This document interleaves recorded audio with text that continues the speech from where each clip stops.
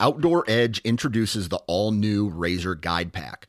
Coming in at 12 ounces and in a premium wax canvas roll pack for compact storage and travel, the Razor Guide Pack is 7 blades in total, including a 5-inch replaceable blade folding knife, a 3-inch replaceable blade caping knife, and the flip and zip saw for wood or bone. Whether you're hunting the back 40 or chasing game deep in the backcountry, the Razor Guide Pack has it all. For more information, visit OutdoorEdge.com.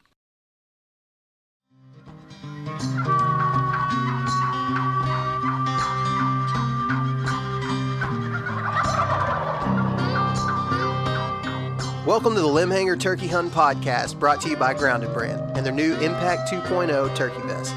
Get grounded at groundedbrand.com. The Limbhanger Turkey Hunt Podcast strives to bring opinions and discussions from all aspects of the turkey hunting community, from legendary turkey hunters who hunted in military fatigues to the modern-day hunters embracing technology while maintaining traditions passed along for generations. All are welcome at this roundtable conversation about one of the wariest creatures in North America, the wild turkey. Y'all stick around. It's going to be a great show. And welcome to another episode of Limbhanger Podcast. We have finally got back to doing some tactical stuff. Last week, Joey said he was just chomping at the bit and he really couldn't take it anymore. He said, we've got to start talking tactics. We got to start talking strategy, and we got to find a good guest. So that we did. We found Jay Siske. Jay, how's it going, man? Pretty good, man. I don't know if you found a good guest, but you found somebody. So no, we found a good guest. I told Parker, I don't know if I told Joey this the other day, but you and we actually had a chance to go hunting with each other one time. So we've got a chance to spend a little time in turkey woods together. It was different. Yeah, it was a good time. Kind of got our hunt ruined a little bit, so we can get into that later on. But yeah, it was a good time. And I know we've been talking for a while trying to get out in the woods. So it was a good time to spend out there. That was, man. We did. We talked about deer hunting for a while. And then I think we found a common bond with turkey season. And you said, hey, man, you got a boat. Let's I got a spot I want to hit. Let's go do it. And we did. Yeah. And that was a good time. So we'll talk about that. Yeah. For those people that out there may not know you, give them a little bit of background on you and kind of some of the stuff that you're doing behind the scenes out there on your hustles. Yeah. So like I said, my name is Jay Siske. I grew up just north of Nashville, Tennessee. Ended up working out in Montana for a short while for an outdoor media company out there called Montana Wild. Great time. Filmed some elk hunts, mule deer hunts. It was phenomenal, but it was a little too cold for the Southern boy. Plus, I was dating my now wife at the time, long distance. And so moved back, got married, bounced around a couple jobs. And then my brother, who's always been into the film world, was like, hey, come on down to Nashville. You've already been around it your whole life pretty much. And just start doing freelance film work. So that's what I do as a, 9 to 5, quote, 9 to 5, is freelance film work down in Nashville. And luckily, that gives me the freedom to do a lot of other things and get in the woods a lot, which I do. And I take full advantage of that. But I've started a company back in 2020 when, COVID, everything hit. You're kind of like twiddling your thumbs, kind of wanting to do something. And I started a company called Out Here Co. And we start off doing sessions, like Out Here tailgate sessions with up-and-coming country artists out of Nashville, singer-songwriters. And then we started making hats, retro-looking hats and that type stuff. And then from there, went into some other things and did last year with the NWTF, the Pawn Shop Shotgun.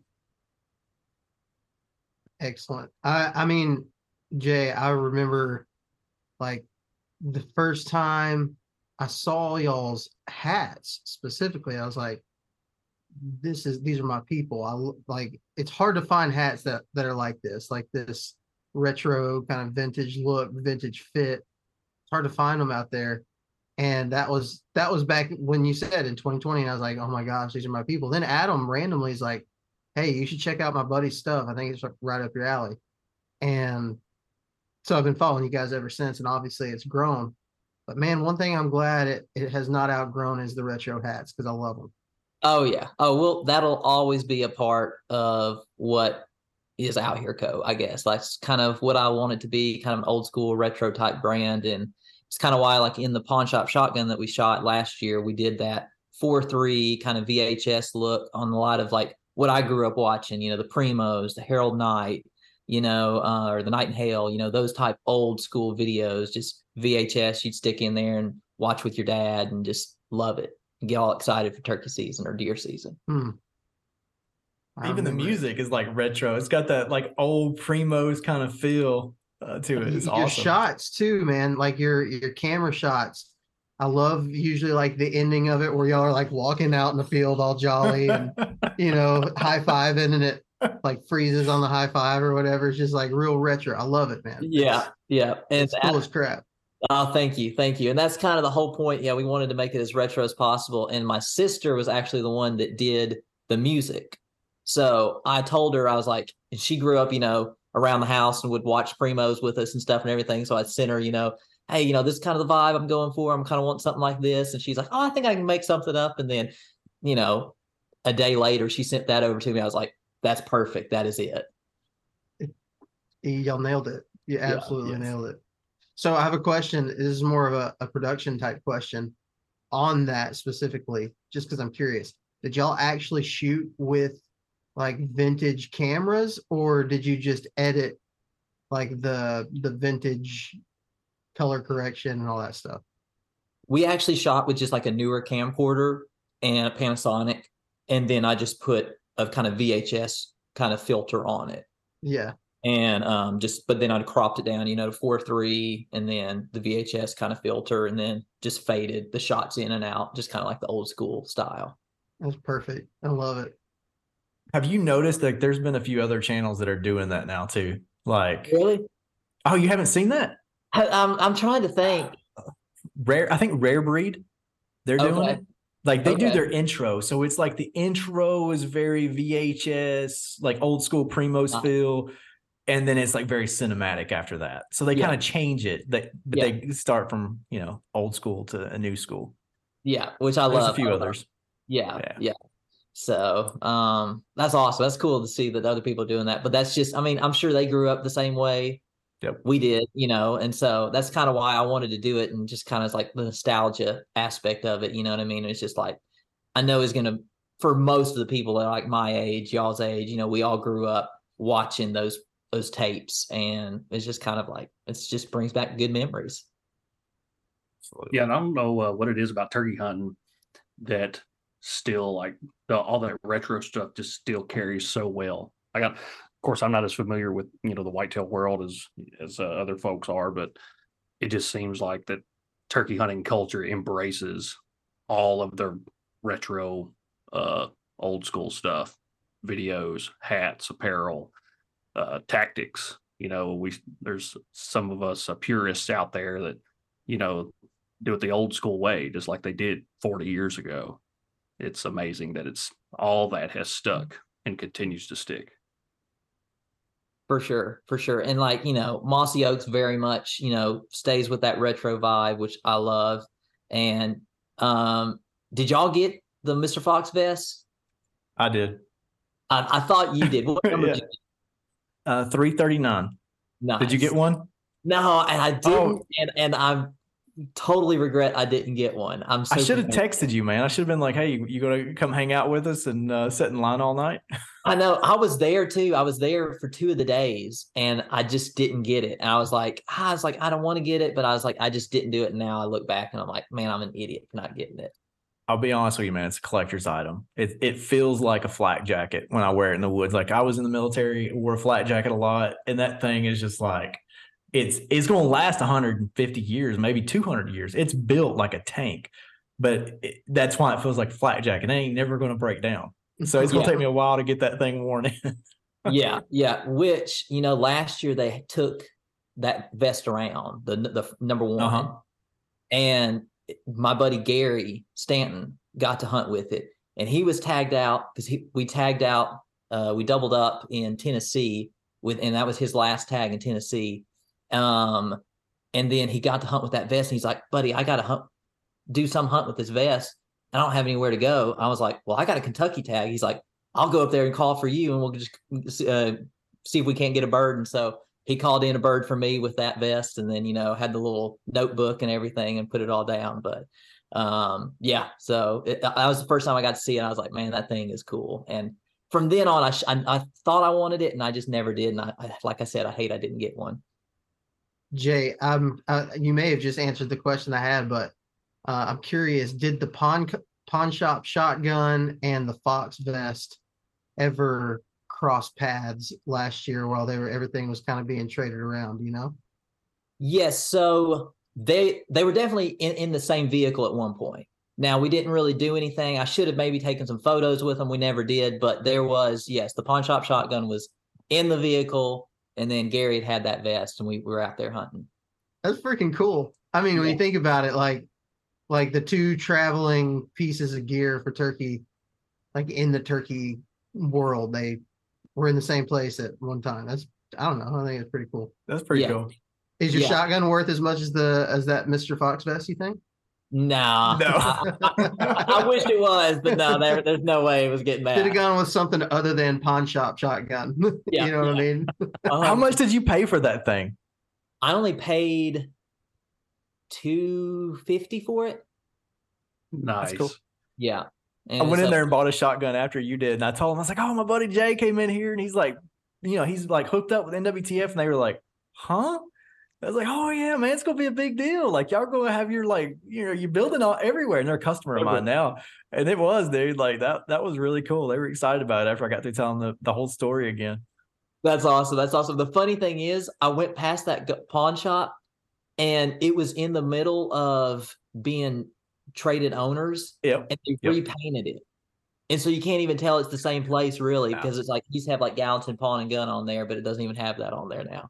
But that's funny that you went up there and bought one right after I did at that same pawn shop. I went and bought a 301 and a 20 gauge. Nice. I picked one of those up. Yep. Heck yeah. That's a good spot. It's a good little. There's a lot of good stuff in there. But funny, like we were talking about the Fox vest and stuff. So Harold Knight had hunted with the Fox vest 2 days before I went up and was able to go hunt with him with the pawn shop shotgun.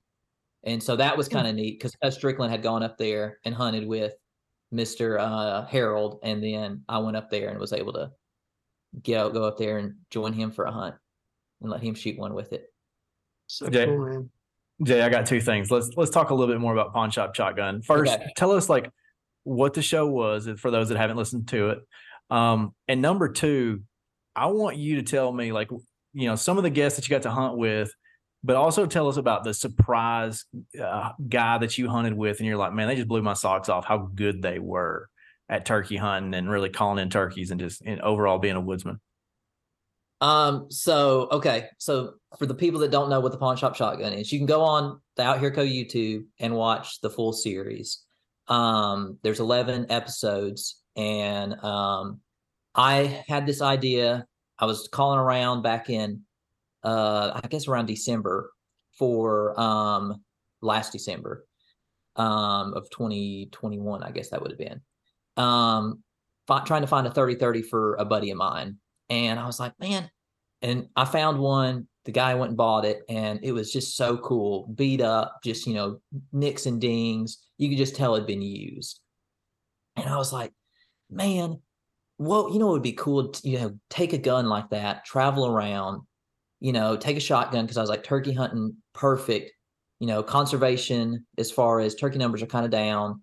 We were needing some, something for turkey conservation, make it to where we can partner up with the NWTF and make a show that we can, say, hey, we're going to take this shotgun around, have people hunt with it. It's just a used old pawn shop shotgun, kind of also too showcasing that, you don't need anything crazy to get into turkey hunting. We have a lot of bells and whistles nowadays, and those are all great. And there's a lot of good tools out there. But for the people that are just wanting to get into turkey hunting that don't know anything about it, you're like, you can just go get a pawn shop shotgun. They work just as well. Use a bead, shoot steel out of it, and just, it works. And so, so I went and got that shotgun, was all beat up. It was a Winchester Ranger 120. And then, I talked with NWTF. They were like, hey, this is a great idea. We'd love to partner up. And so was able to go out and start making this series and make it a retro type series, and have it to where everybody that hunted with the gun was going to sign it. And I was trying to line up, certain people to go hunt with it. And then at the end of the year, we were going to have it be either auctioned off or raffled off. And so it ended up being kind of raffled off. And so it was one of those things to where we're trying to just raise awareness for turkey conservation and raise money for the NWTF to help with turkey conservation. And so that was kind of the gist of the pawn shop shotgun. All right. So going back to like guys you hunted with, let's name a few of them.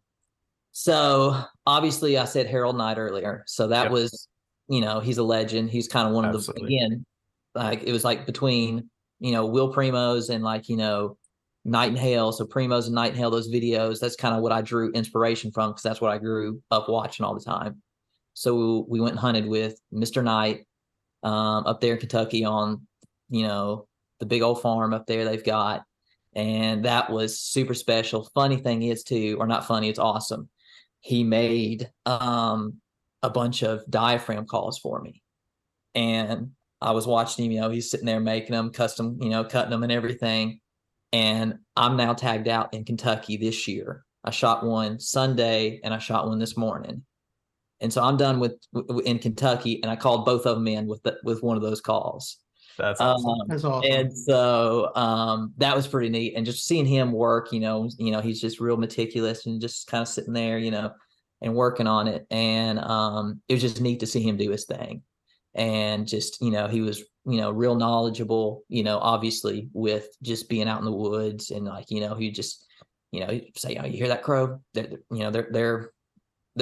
hollering at a turkey. And, about, 2 minutes later, here come a little turkey out of the woods from where those crows were going off, and he just, he could tell, by the sequence what they were saying, it's just, he's been out there. He's been doing it a long time.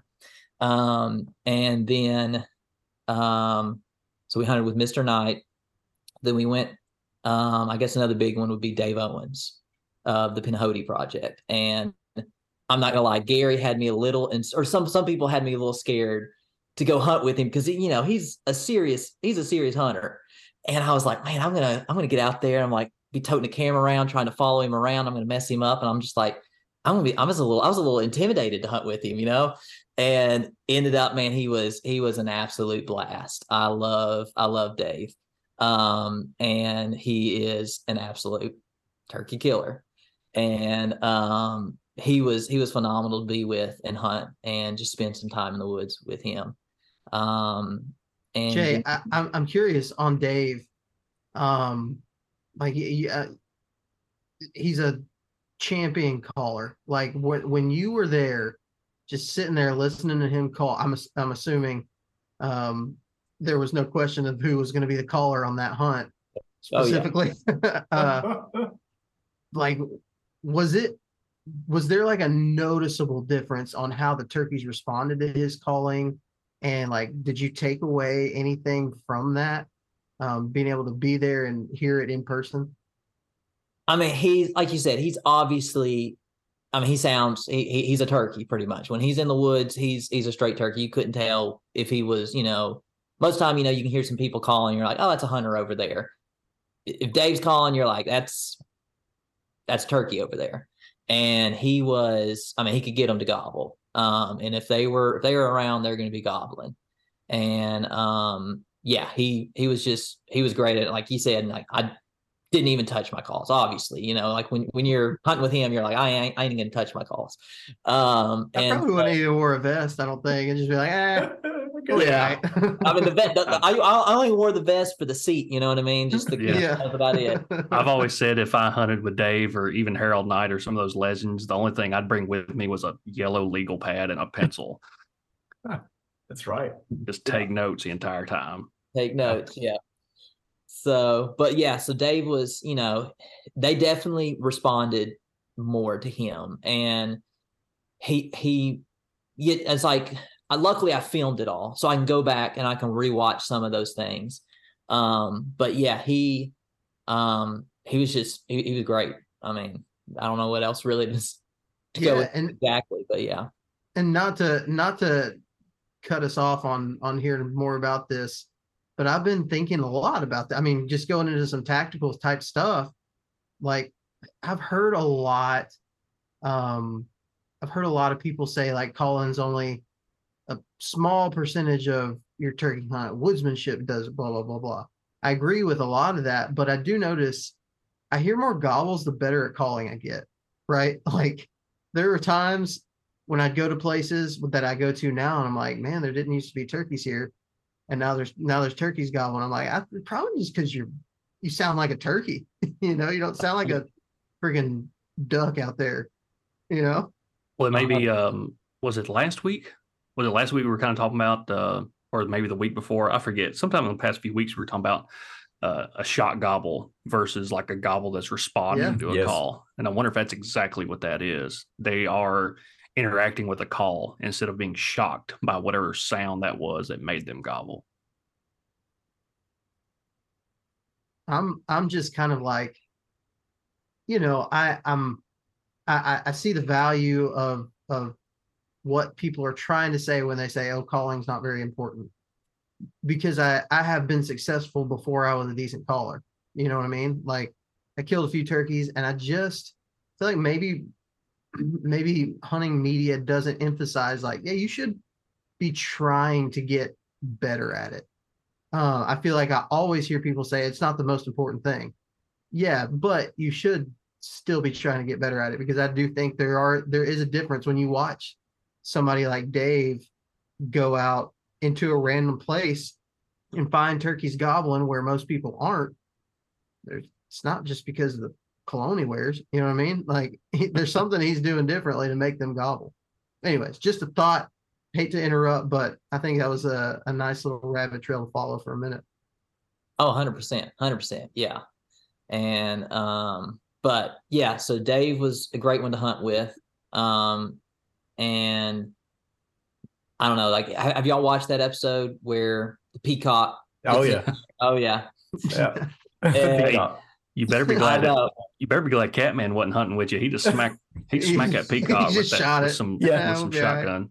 The funny thing is, I went back out there and hunted at that farm opening day of Tennessee season. So this past Saturday, and I called that peacock in, and I tell you what, he came in just like a gobbler. Most of the time there had been one gobbling with him. And so I was like, I think, there's going to be the Tom coming in.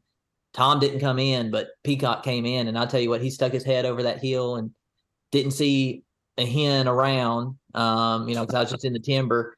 And I was sitting there and I was like, man, if you were Tom, you'd be dead. But he kind of stuck his head up over and just, I saw that big old tail of his come up, and then he just walked on off. Does he think he's a turkey? Like, what's going on with that joker?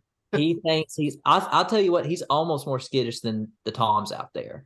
It's crazy. And he'll fight them. I've seen him fight the birds. Now he doesn't win, but he'll get in there and try his hardest. That video where the turkeys are gobbling and then that peacock starts doing its thing, it's so bizarre. It's so freaking weird. It's definitely an odd place, because you go out there and you're like, am I in a jungle? Like, what's going on? Like, I've got a peacock out here, and then I've got turkeys gobbling. I don't know what's going on. Jay, if you were to have one of those situations where you just had to kill a gobbler, like you got a turkey that's just beating your butt, and you're like, man, I'm going to kill this sucker, but I need some help. Out of all the guys you took on that, the pawn shop shotgun, who would you want to take with you to kill that turkey? I know I'm putting you on the spot, man. That's tough. You're putting me on the spot with that one. I know. I mean, I'd have to go Dave. Go Dave? Okay. I'd have to go Dave, because he was just he wasn't a bully in the woods. You know what I mean? He knows way more than I do, but he's gonna sit in there. He's gonna talk with you. And that was the thing about he relied somewhat on me on that hunt, because that was my farm. And I told him, I was like, they're probably gonna be roosted here. Now that's all I said. And then he just did his thing. And, but he would be the one. He's a great guy to be on the hunt with, obviously phenomenal caller, and he's a turkey killer. So if I had to pick somebody out of all that, I would probably pick him. Now, somebody I would, you were talking about who was my backup kind of second, or kind of like, I guess what you said, the whisperer. Surprise. Who's your surprise guy that you would take? Yeah. I would say, and it's not necessarily a surprise, but more so just because he's only been turkey hunting maybe the last 4 years, maybe. But sorry, hold on. I don't know what happened. Hold on. Sorry. You're good. Sorry, something popped up on my laptop and I popped out of it. Would be Gary Stanton. Let's see, last year we hunted, obviously only hunted one. We hunted with him and Charlie on that one hunt, and we doubled up, or he and Charlie doubled up. But then he and I hunted, we only hunted 3 times. We only hunted 3 times together last year. Out of those 3 times, we shot 5 birds. Wow. And he doubled up with Charlie, and then he and I doubled up, and then he called that bird in for me with the Mr. Fox Fest. And he's a turkey killer. That's all he wants to do. He lives and breathes turkey hunting. And in fact, I was hunting with him this morning, but he had to head to a meeting, so then I left with him, and then I went up to a spot in Kentucky and tagged out. So but no big deal. Yeah. No big deal. So I went up there and tagged out real quick. Yeah. Sorry. Kentucky's awesome, I hear. Kentucky's a good state. Kentucky's a good state. Tennessee and Kentucky. I'd put Tennessee and Kentucky up there with some of the best turkey hunting spots out there. But probably Kentucky number 1, right, Jay? Probably. Yeah, definitely. I mean, I'd say definitely, Jay. Definitely. Number okay. one. All right. My bad. Sorry. I understand what I'm saying. I would say, I don't know. I think Alabama's the place to go, That's you're right. You're right. It is. It's a place everybody wants to come. I mean, it's pretty much like the Disney World for turkey hunters. Jay, I don't know if you knew this, but in 1975, Alabama had like 500,000 turkeys and Tennessee only had like 5,000. So I'm pretty sure we haven't had time to keep up and catch up. Year was that? What year is that, Adam? Well, 75, but still, it's like, it just kind of shows where the habitat. I wasn't even alive. I mean, and I will say this, because and it's good. Tennessee, let's talk a little bit about conservation, I guess. Yeah. But Tennessee, is cut back on turkeys. They've gone back down to 2 birds, which is, I mean, I'm not gonna lie. I did like when it was 4 birds, but that was a lot of birds. And come on to Alabama, man. We got 4 of them down here. You can just kill 4 of them real quick. You can kill 4 of them, yep. And I mean, hey, I do miss those days, even last year when it was 3. But it's good. It'll help pop the numbers back. Yeah. And because back in the day, at that one farm, the Peacock Farm, I'd go out there, and it was nothing to hear 15 to 20 birds gobbling. And now you hear 10, which still phenomenal, but you can tell it's gone down. Like it used to be back in the day. You go out there, man, it's just like you can be an idiot and walk into them. You know what I mean? And now it's like there's still a lot out there, but you still, it's changed a little bit. And the numbers, and that's not at every farm. Trust me, most of the farms, you're lucky you hear 2 birds gobbling. But that farm there is it's one of those farms where it's just right there on this, creek and high bluffs. You got low on the one side, high on the side that I can hunt, and they like to run those ridges. And it's just phenomenal. But anyways, so I don't know. I guess I was going with conservation, just, talking about taking it down to 2 birds. And it's probably for the best, as much as us that want to get out there and keep hunting. It's just. Did you learn a lot through Pawn Shop Shotgun? Speaking on conservation, did you feel like kind of getting in with NWTF and doing this whole thing for them? Do you start to see more through kind of that lens, I guess, through that experience? And I think, yes, you do, because you start being a lot more mindful of it, because, you don't want to go to one spot and kill 4 birds, 5 birds off each spot, because then next year you're going to look at it and be like, oh, I'm going to come back and, depending on how many hens, if they had, a good hatch, if there's, a lot of, poults running around, then it was, then who cares, if you got a bunch of jakes running around, not necessarily who cares, but it's, you have that good replenishment. But if you go in and you shoot a bunch and you're not seeing any jakes, you're not seeing, any young birds coming up, it's kind of one of those things to where it is true. It's like, you can't just go in and just start mowing the population down, because then you're not going to, it's hurting you. It's one of those things you could be hurting, we're looking at more down the road, but you could even be hurting in 2 years and 3 years. But, we want to make sure, for our kids, for, I don't know if we're not finding out what our baby is, if it's going to be a boy or girl, but whatever it is, I want to make sure that we have birds to hunt, when they're old enough to get out there and chase them. So, but even with that in mind, it could be affected within 2 years from now, if you go to one spot and just start slaying birds. For me, I know, like, when I go to NWTF, like, especially around that February time frame, when we're all getting kind of done with deer season, turkey season's coming up, NWTF conference comes in right around then. We're all just fired up, everybody's talking about conservation all of a sudden.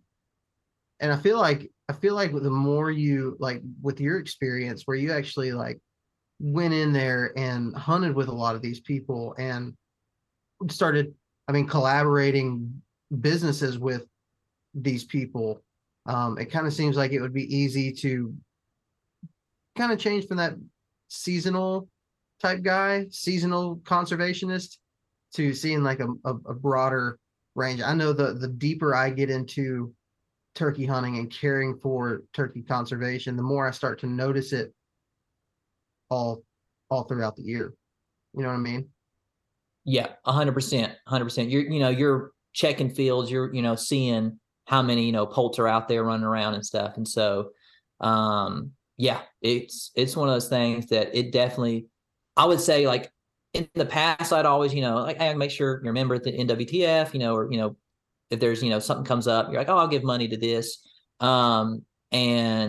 But after doing this more so, I've definitely been a little bit more aware and just kind of in tune, I guess, with, okay, there are things that, there's a lot, like, obviously the money that we spend with our tags, a lot of that does go into, state conservation and stuff, but a lot of these private organizations that do a lot, and there's a lot of research out there that these, NWTF is doing. It's really good, and it's good to be a part of that. I think one reason that the conservation topic gets really fired up around the NWTF convention in February is because it's burning season. There's a lot of burns going on, so the more of that activity that's going on, the more it's going to get talked about. People are trapping hot and heavy because you see it all over social media. Everybody's got them dog-proof traps out there in February and early March, or January through March, and everybody's trapping coons and possums and everything else. And so it's just that gets turkeys on the mind, and it's just the season for conservation efforts between burning and trapping. Yep.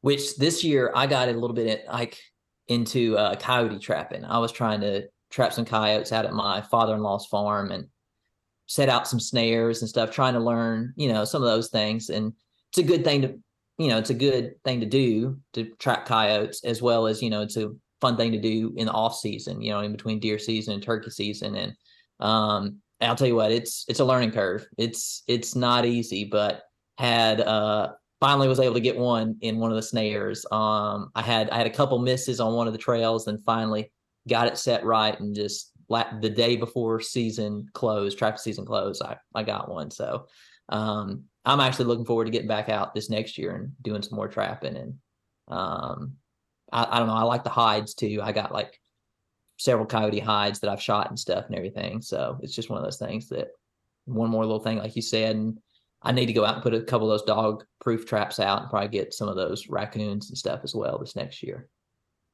So Jay, interesting fact. We're talking about conservation now, but this past weekend, you three guys were all killers, and I was the true conservationist because what I decided to do was, I was like, let turkeys walk by me, and I was like, I ain't shooting those turkeys. But all you guys were just like, just doing your thing. Jay's tagging out in Kentucky. Parker's casually killing one in the rain. Joey's killing one in bad weather. But this weekend, Parker had this idea. He's like, man, we really need to talk about rainy day gobblers. And I think we've all encountered them. And they bring their own challenges. So the one that you killed, I think you killed Saturday. Was that a Kentucky bird? Sunday. It was Sunday. It was Sunday. Now, was that post rain, and was that like the windy day, I think? Or did y'all have any rain that day? So I shot that one right before the rain came in. Okay. So, yes. And so but the wind had picked up, and then the rain came in right after. I shot one on the backside of the farm, of my father-in-law's farm. And then as I'm walking back to the house, I hear my brother-in-law shoot. And so he shot one on the other side of the farm. And kind of just going back to conservation a little bit, but like just seeing the turkey numbers, like turkey numbers had gone down there at that farm. But now that farm, we're seeing 8, 9, 10 strutters, out there all over the farm. So the numbers have really bounced back there. But yeah, it's rainy days they're tough. Luckily, I was able to get that one right before the rain came in, and I was going to be worried when those high winds came in, and that rain got to going sideways. It was probably going to be a pretty tough one. So where were you at? Was this a field bird? Was this a timber bird? Where were you at? It was kind of a mixture there. So he flew down, hit the woods, and then came up into the top of the backfield. And there was a little side field, and I was in the woods. And first off, I started there trying to call, hoping to pull it in and have it look down into the woods where I was. And it was just out there strutting in the field, doing its thing. And so I was scratching the leaves, calling every now and then, just wasn't over calling. And then, but he was pretty fired up. So he was hammering quite a bit. And so I was like, I think I can get on this a little bit. So I started, hitting it a little bit harder, and he was just hammering at everything.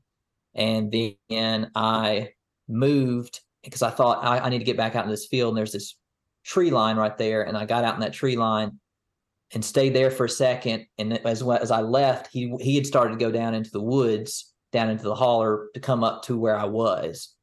But when I started calling over here on the tree line, then he came back out to the field. I was like, I got a better chance of swinging back around and shooting him where I was. So I swung back around, got in there, and got to calling. And sure enough, he started coming down. And I picked this one spot to where I was like, he's going to come up. He's probably going to be, 15 yards. But this is where I've got to be because otherwise, if I set too far back, he's going to come up and not see anything and get out of there. And so I sat there, just mainly scratched in the leaves, called a little bit. And sure enough, he came in. I could hear him spitting and drumming. And the next thing I know, I just see his head come up over the top of the log. And he pegged me as soon as he came up over the top, but I was on him and I let him have it. So if you could attribute something, the success to that, right? Like, is it historic knowledge of the farm and how to move? Is it being a good woodsman? Is it being a good caller? Patience? How would you describe that? I'd say on that one, it was a little bit of woodsmanship and probably, and I'm not going to sit here and say I'm the best caller, because I'm not. I ain't no, don't put me up on. You're pretty good. You're pretty dang good. You're better than I am. So I don't know about that. Yeah, he's like, yeah, no, I heard you. No, I'm not. But I can call in a bird. You know what I mean? So, but I would say on that, I tell you what, never overlook scratching.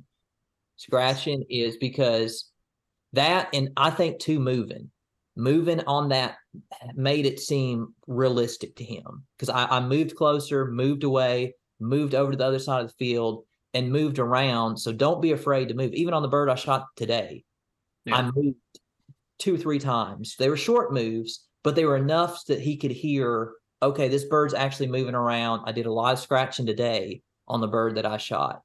And it's just because, if they're sitting there and they're hearing a bird, they're just, yelping, but they're not hearing any leaves. They're not hearing nothing crunch. They're going to be like, what is this, bird floating on air? Like what's going on? They're not going to want to come into it. So I would say don't overlook the scratching, because that's what I think ultimately got him to come in that last, 20 yards on the Sunday, and even on today.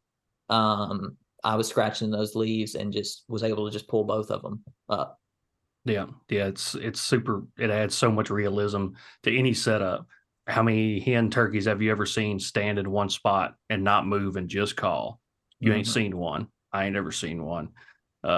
Just scratching in the leaves. And I've heard people. I remember Doc Whittle specifically talking about this before he would like set up and sit down and wait. He would back up and like pace 20 yards, 30 yards, 30 yards behind him, and he would pace another 20 or 30 yards, like side to side, and call for a handful of minutes. Because, if the bird's 300 yards away, unless he's running at you, you got some time. And he would spend that time just mimicking a hen, just kind of pacing back and forth and calling, scratching in leaves, and then he'd go sit down. He might still call a little bit, but just that movement. And I think before he sat down, it just made it a little bit harder for that gobbler to pinpoint exactly where he was at. And so the gobbler would come to an area that maybe was like 30 yards in diameter, instead of the gobbler knowing exactly what tree he was sitting at. Joey, talking about that, this weekend, actually, I kind of got a case for what you're talking about. Started out the day, we talked about it being a rainy day turkey. We started out the day, it was raining. I went to this spot because there's a ground blind there, and I was like, I'm going to wait out the rain, sit here in this ground blind. So I sat there till about 7 o'clock, and I did some calling, a couple of louder sequences, mostly just some feeding stuff or whatever. I got out of the blind at 7. I just couldn't take anymore and kind of stopped raining. I walked, 20 feet, maybe 20 feet, hit the call, and he answered like 100 yards away. And the where he answered and kind of what he was doing, he was coming to the call and that he heard me doing all morning long. He was going to eventually show up there. But just the fact that I moved a little bit closer, and really when you look at it, I didn't even move that much closer. I just moved into a different spot, where he hadn't heard the calling coming from the whole time. And that's when he answered. So interesting thought when you said that, Joey. I was like, yeah, I guess, that does happen a lot. It happens probably more than we even realize, where the turkey's been hearing us coming and walking that trail for 100 yards. Yeah. It's almost like they literally know exactly what tree you were calling from, even when they were like, the last time you called was 100 yards away. When they get there, like they're just bird dogging that exact tree looking for you, and like, where is that hen at? She is not where I think she should be. And that's a lot, I think, Jay, you talked about like having to shoot quick at one point, one of your stories. Like that's just the way it is. And you see a lot of these YouTubers now, like, hiding the hen and a gobbler cresting the hill, and all you see is that neck and head and the periscope, and then they're dug down. You got like a couple of split seconds, and that's it, because they know exactly where you are supposed to be at. Mm-hmm. And I think it's tough too. Jay, you were talking about which one of the turkeys you said popped up over a log and saw you. I'm always wary of that, about having a log or a tree like right there, because that is a hard edge. And if you got a good setup and it's just like a rolling edge, they may take a few more steps where you can, if you can see his beard and stuff like that, I think it gives you a lot better shot opportunity. But man, sometimes if you got that log or whatever, just that hard line, he can just poke his head up and you can send a pattern his way, but half of that's going to go into something else. Yeah. On that one, I could only see, just his head. Just the top of his head. Yeah. So when I shot, he pegged me, and I was like, I've got to shoot now. And so when I did, I just kind of like raised up just enough and just Mm-hmm. shot. And then I had to, I mean, he flopped a little bit on that one. Yeah. Yeah. But Joey, Yeah, I've missed birds that way. I've missed birds from a log. I have one. There's actually a video of it on YouTube that I shot several years ago. He popped his head over the log, shot, missed, and then he kind of ran a little ways and I killed him. But I mean, you wouldn't think that a log would do that much, especially when there's part of his head sticking out. You know what I mean? Like when there's still part of his head sticking out, like you should be able to hit some. That's a hard shot. Like there's not a lot of people that actually succeed on that shot. especially if it's close. Like you're shooting a softball at them at, it's close ranges. Mm-hmm. Yeah, and if you're that close and I mean, it may seem like you're an inch off, but moving an inch at 10 yards, it's a lot different than moving an inch at 30 yards. The movement is minuscule at 30 yards, but at 10 yards or 15 yards, you got to swing on that bird, and probably 8 or 9 times out of 10, he's going to beat you. yeah. Well, I got something to bring up when talking about kind of going back to rain and a lot. Y'all both live in Tennessee. Y'all either or all three of you guys live in Tennessee. A lot of field birds in Tennessee, and because there's simply a lot of fields. The thing that we know about turkeys that if you don't know already, in the rain, a lot of turkeys like to go to those open areas like that. It almost seems like rain makes them more predictable, if I'm being honest. But man, I hate a field bird. I struggle with them. I want to know, Jay. Adam tells me that you're kind of a field bird dude. Like that's how you hunt a lot of turkeys. How are you doing it? Like I feel like every time I go to Tennessee or somewhere more Midwest or whatever with field birds, I'm like, I don't even know where to start. You know what I mean? Yeah, with field birds, it's tough. And a lot of the spots that I have are fields mainly, and you have limited woods that you can get in. And so you're kind of like, well, this is where I've got to be. And in those cases, you're like, I mean, you've almost got to have a visual as far as like a decoy or something. And as much as sometimes like you don't want to have, like I like just running gunning in the woods, probably more than anything. But I grew up hunting a lot of fields, so I grew up with, a strutter, a hen, or a half strut Jake. My favorite probably is like if you're going to do hunting a field where they're going to be out there and you've got to be on them, is a hen laying down with a half strut Jake over the top of it. And most of the time, if it's a dominant bird, he can't stand that. And that's how my brother-in-law shot his. I told him he was going to hunt the field up on the backside of the farm and was like, hey, he's going to hit the field. He's going to have hens with him. I was like, well, if you're going to want to pull him away, you're going to have to do the hen on the ground and a half strut Jake over the top of him. And I said, and face him towards you because he's going to want to strut and come around in front. And they said that he did exactly that. They said as soon as he saw the decoys, he just came straight in. So if you're hunting fields like that, man, it's so tough otherwise to get on them. And if there's any role in the terrain, use that to your advantage. A lot of these fields, these ag fields out here, they have, like some type of ditch that runs through them. And so if you're not using decoys, get in those ditches and you're going to have to crawl. You're going to be on your belly. You're just going to have to be laying down, and you're just going to have to use what little bit of a roll there is, to throw a call back and try to pull him. And again, it's just going to be him usually periscoping up, looking, and it's going to be another quick shot if you're going to be, getting on them. But I would say in the fields, if you're going to go after him without a decoy, don't be afraid to be aggressive. You've got to go to them, because if they're not coming, just like as well as anybody, if a bird doesn't see anything, why is he going to go over there? And so you got to be aggressive if you're not using decoys in the fields. Yeah, I used to have a saying that if you didn't have like holes in the knees of your pants, that you weren't trying. And then I met some of these guys, like, Alabama guys, especially, that's got all this timber to hunt. And they're like, huh? I don't crawl on turkeys. Like, why aren't you crawling on turkeys? I just didn't know any better, man. Like, all my pants had holes in the knees. Yep. A lot of times up here, we're not lucky enough. You get permission to an 80-acre, farm, and it's field.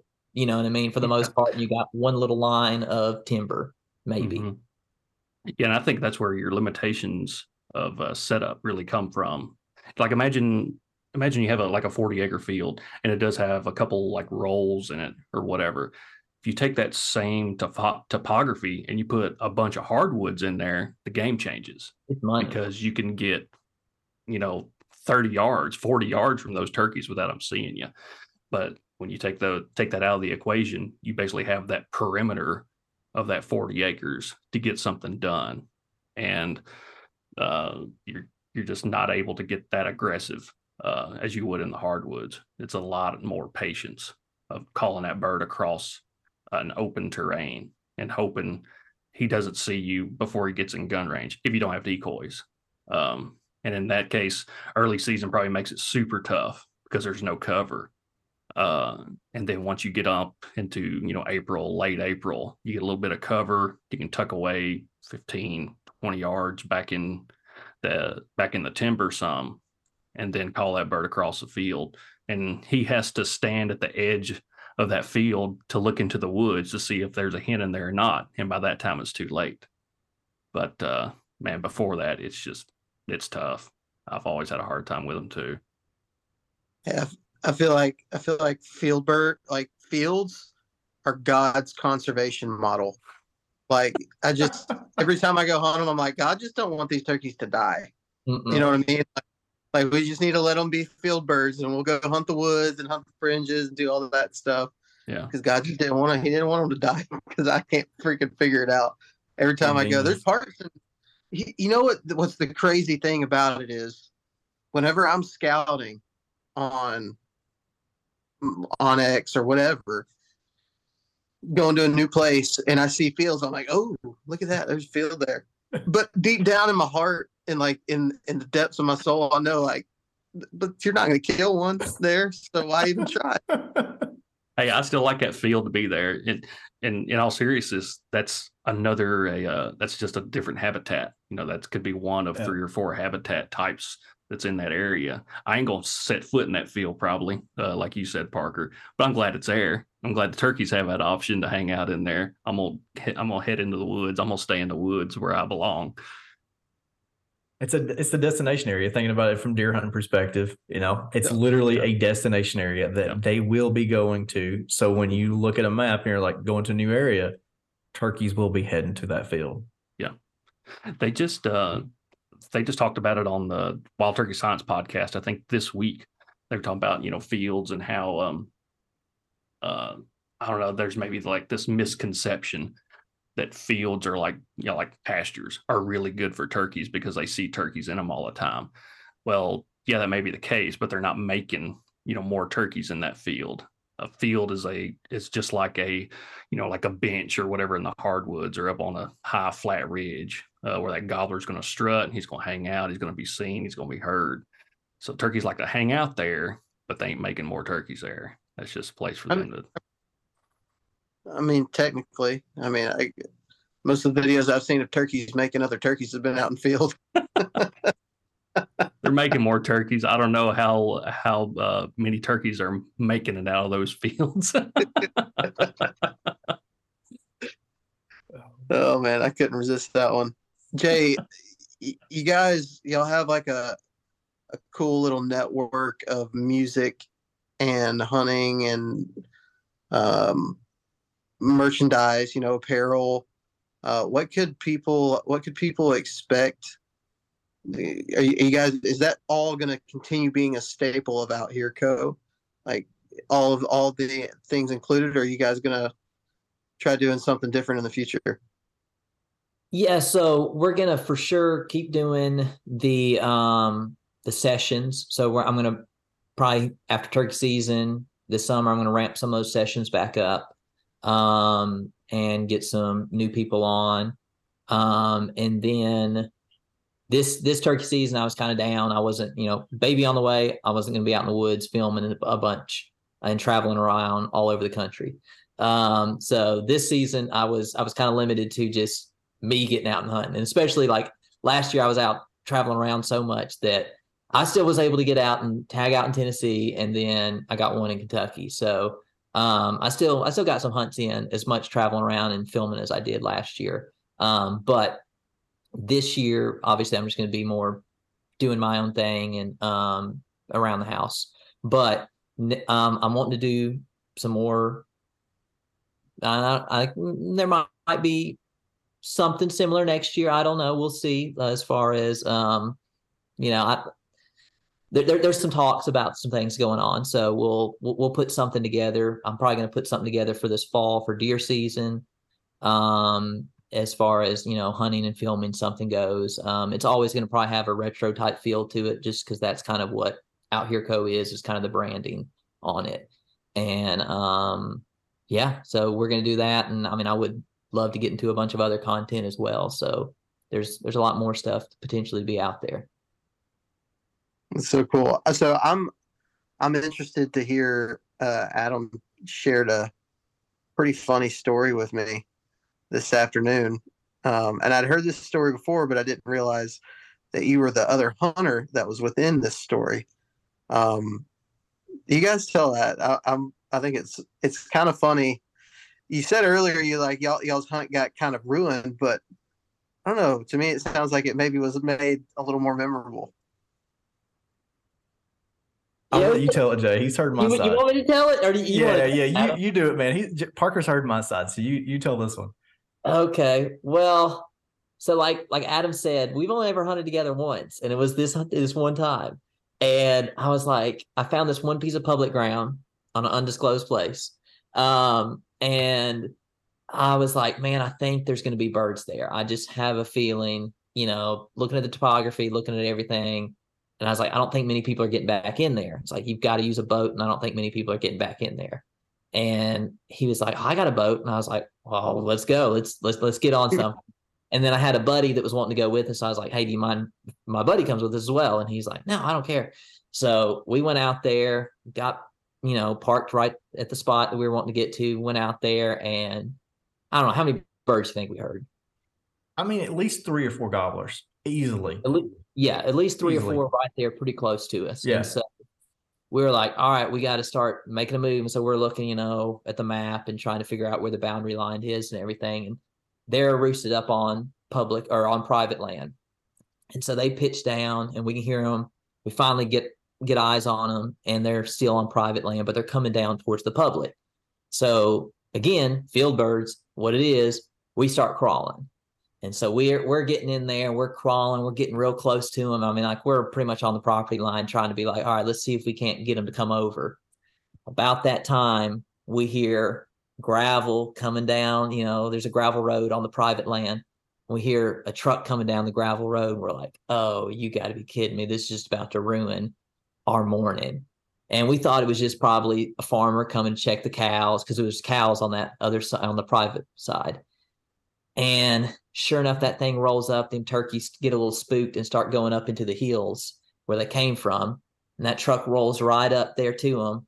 Next thing you know, you hear, boom! Somebody shot it out of the truck. Somebody, like, I think it's a passenger guy, shot out of the truck. And next thing you know, he goes, I got 2 of them. I was like, oh my gosh. So some dude done shot 2 turkeys with 1 shot out of it. Was it just 1 shot or was it 2 shots? I think it was just 1. I think he killed 2. So we saw the most redneck illegal poaching event of my entire life right there. Right there. And then they just threw him in the back of the truck and just drove on off. Could you tell if they were gobblers or hens or what? Oh, I feel like there was gobblers, because there was 3 gobblers, I think, strutting coming down there. And so I think it was 2 gobblers that were probably pretty close together. Yeah. Okay. Yeah. Gosh, man. Parker's relieved now. I was like, oh, I'm so glad it wasn't hens. It was just two gobblers. That's totally fine. Didn't check all the boxes of poaching. Yeah. Well, I mean, yeah, if it were like two hens or something, because that sounds, I mean, I'm telling you, somebody's going to drive up and do that. Like they would have done the same thing with hens. I feel, you know what I mean? Oh yeah. I don't know. I mean, maybe I've seen a lot of that kind of stuff come from Tennessee, especially some of like turkey hunt. the urban Tennessee areas. Seems like Tennessee, like the suburban Tennessee area is very similar to the suburban areas outside of Atlanta. They just carry a lot of wildlife. And so I remember a couple of years ago, there was a video, like somebody's security footage where this gobbler strutting in a field and the car, I think it drives by and then backs up and shoots out the window. And it's somebody's security footage. Yeah, like the ring doorbell camera or whatever. I saw that. Yeah, it's in somebody's yard. Somebody shoots it out the freaking truck. I'm pretty sure that was in Tennessee as well. It was. I know exactly what you're talking about. Yeah, I remember like a white pickup truck. I don't know why I remember it, but yeah, truck pulled up, backed up, shot the turkey. Old boy was just, hauling it, snatched that turkey up, threw him in the cab, and they bolted. Man, that turkey was on Facebook in 5 minutes after that. Yeah, like posted, oh, look at what I just called in. Mm-hmm. Good old ring doorbell cameras. Had better hunting footage than half the YouTubers out there. Wow, Joey. No shots intended, Parker. Freaking wow. Hey, I said half the YouTubers. Imagine how many YouTubers there are now. You're in the top. Y'all are in the good half. I'll go ahead and tell you, Parker. I don't want you to feel bad. Like, we hardly ever get the shot of a turkey. It's so funny, man. Like, it is true. Like, sometimes trail camera, like you see guys share the trail camera video of their kill. It's like, gosh, it's better than the stuff I get with a $3,000 camera out there. You know? They just carry a ring doorbell on a stake. That's right. That's right. Gosh, man, Tennessee, like kind of, it seems like you have like this stretch with Tennessee. Maybe it's just the South. Do you think this much poaching and like bad ethic lives outside of the South as much? Because I feel like everybody I run into in the north, like especially like on public land and stuff up north or in the Midwest, feels like there's not there nearly that amount of run-ins that we have down here. I don't know. Maybe I'm wrong. The turkey hunters aren't as thick anywhere else either, I bet you. Yeah, that's true. Could it just be the nature of it, maybe? I mean, you just get enough people piled into this place and enough people that are thinking, I have to kill something no matter what. And I don't know, just one thing leads to another, and you probably just have more occurrences of it down here. Yeah. I mean, just hearing y'all's story from that hunt, and I remember that well, when Adam first told it to us. And Joey, I know you had opening day blues on public land this week, and mine in Florida was pretty bad. The opening day just seems like those kind of run-ins. Did it happen to be on opening day? No, we were like, maybe it was a couple of days. It was not far past opening day though. Maybe the opening week or the next week. Yeah, but it was like middle of the week too. Oh yeah. Yeah. Yeah. It wasn't even like a Saturday, because that's why we were like, there should be nobody out there, going to this public land spot middle of the week. And lo and behold, boy in a white pickup truck. I don't know, it might have been the same guy. If you said that other guy was a white pickup truck shot out of the ring camera too, but I don't know. Hey, they had the same idea that y'all did. Ain't nobody gonna be out here in the middle of the week on this public spot. Oh man, we didn't know we could drive to it. Yeah. I wouldn't take him a boat if I knew I could just like jump over the fence. Yeah. That boy was hooping and hollering, and I heard the other guy say, I thought I heard him gobbling down here. I was like, oh God. Oh, dude, it was the most redneck thing I've ever witnessed. I wish we'd have called the game warden, but heck, I called the game warden the next week to ask, because I went and hunted it again, and I had a run in with the landowner. And so I called like the local game warden. I've got his number. And I was like, hey, man, is this public land? He's like, I don't know. I was like, how do you not know? Like, come on, man. Like, anyways, it's on every map as public, but the landowner acted like it was his land, but I think he's just leasing it. I won't go into too many details. That game warden just didn't want to fool with you that day. No, he didn't. And then I ended up dropping my phone in dadgum the water there. So I lost that. You remember that, Parker? Was that the day your boat got stuck on the bank? Yep, that was the day I got stuck. I got day. stuck on the bank and I lost my phone. Yeah, I remember that year. It was all at the same exact time. Golly. So bad. So bad. It's one of my But worst. what a wonderful friendship created. Now we get to have Jay on the podcast. Yeah. Together. Look at the relationships here. Full circle. Circle of life. Well, Jay, man, I know you got a lot going on. It's getting late. We really appreciate you coming on. This has been a lot of fun, man. I hope we get to do this again. So really appreciate you coming on here, though. Heck yeah. I appreciate y'all having me on. It was great being on here and just talking turkey. Who doesn't love it? I certainly do. Yeah. Dumb people. Dumb people don't. That's right. Don't be humans. For real. Well, everyone out there, thanks for listening. Appreciate you guys following along with us, and see you next week. Hey, thanks for listening to the Limbhanger Turkey Hunting Podcast. Hope you tune in next week for another great conversation about our favorite bird in the woods, as the wild turkey. We'll talk to you guys next week.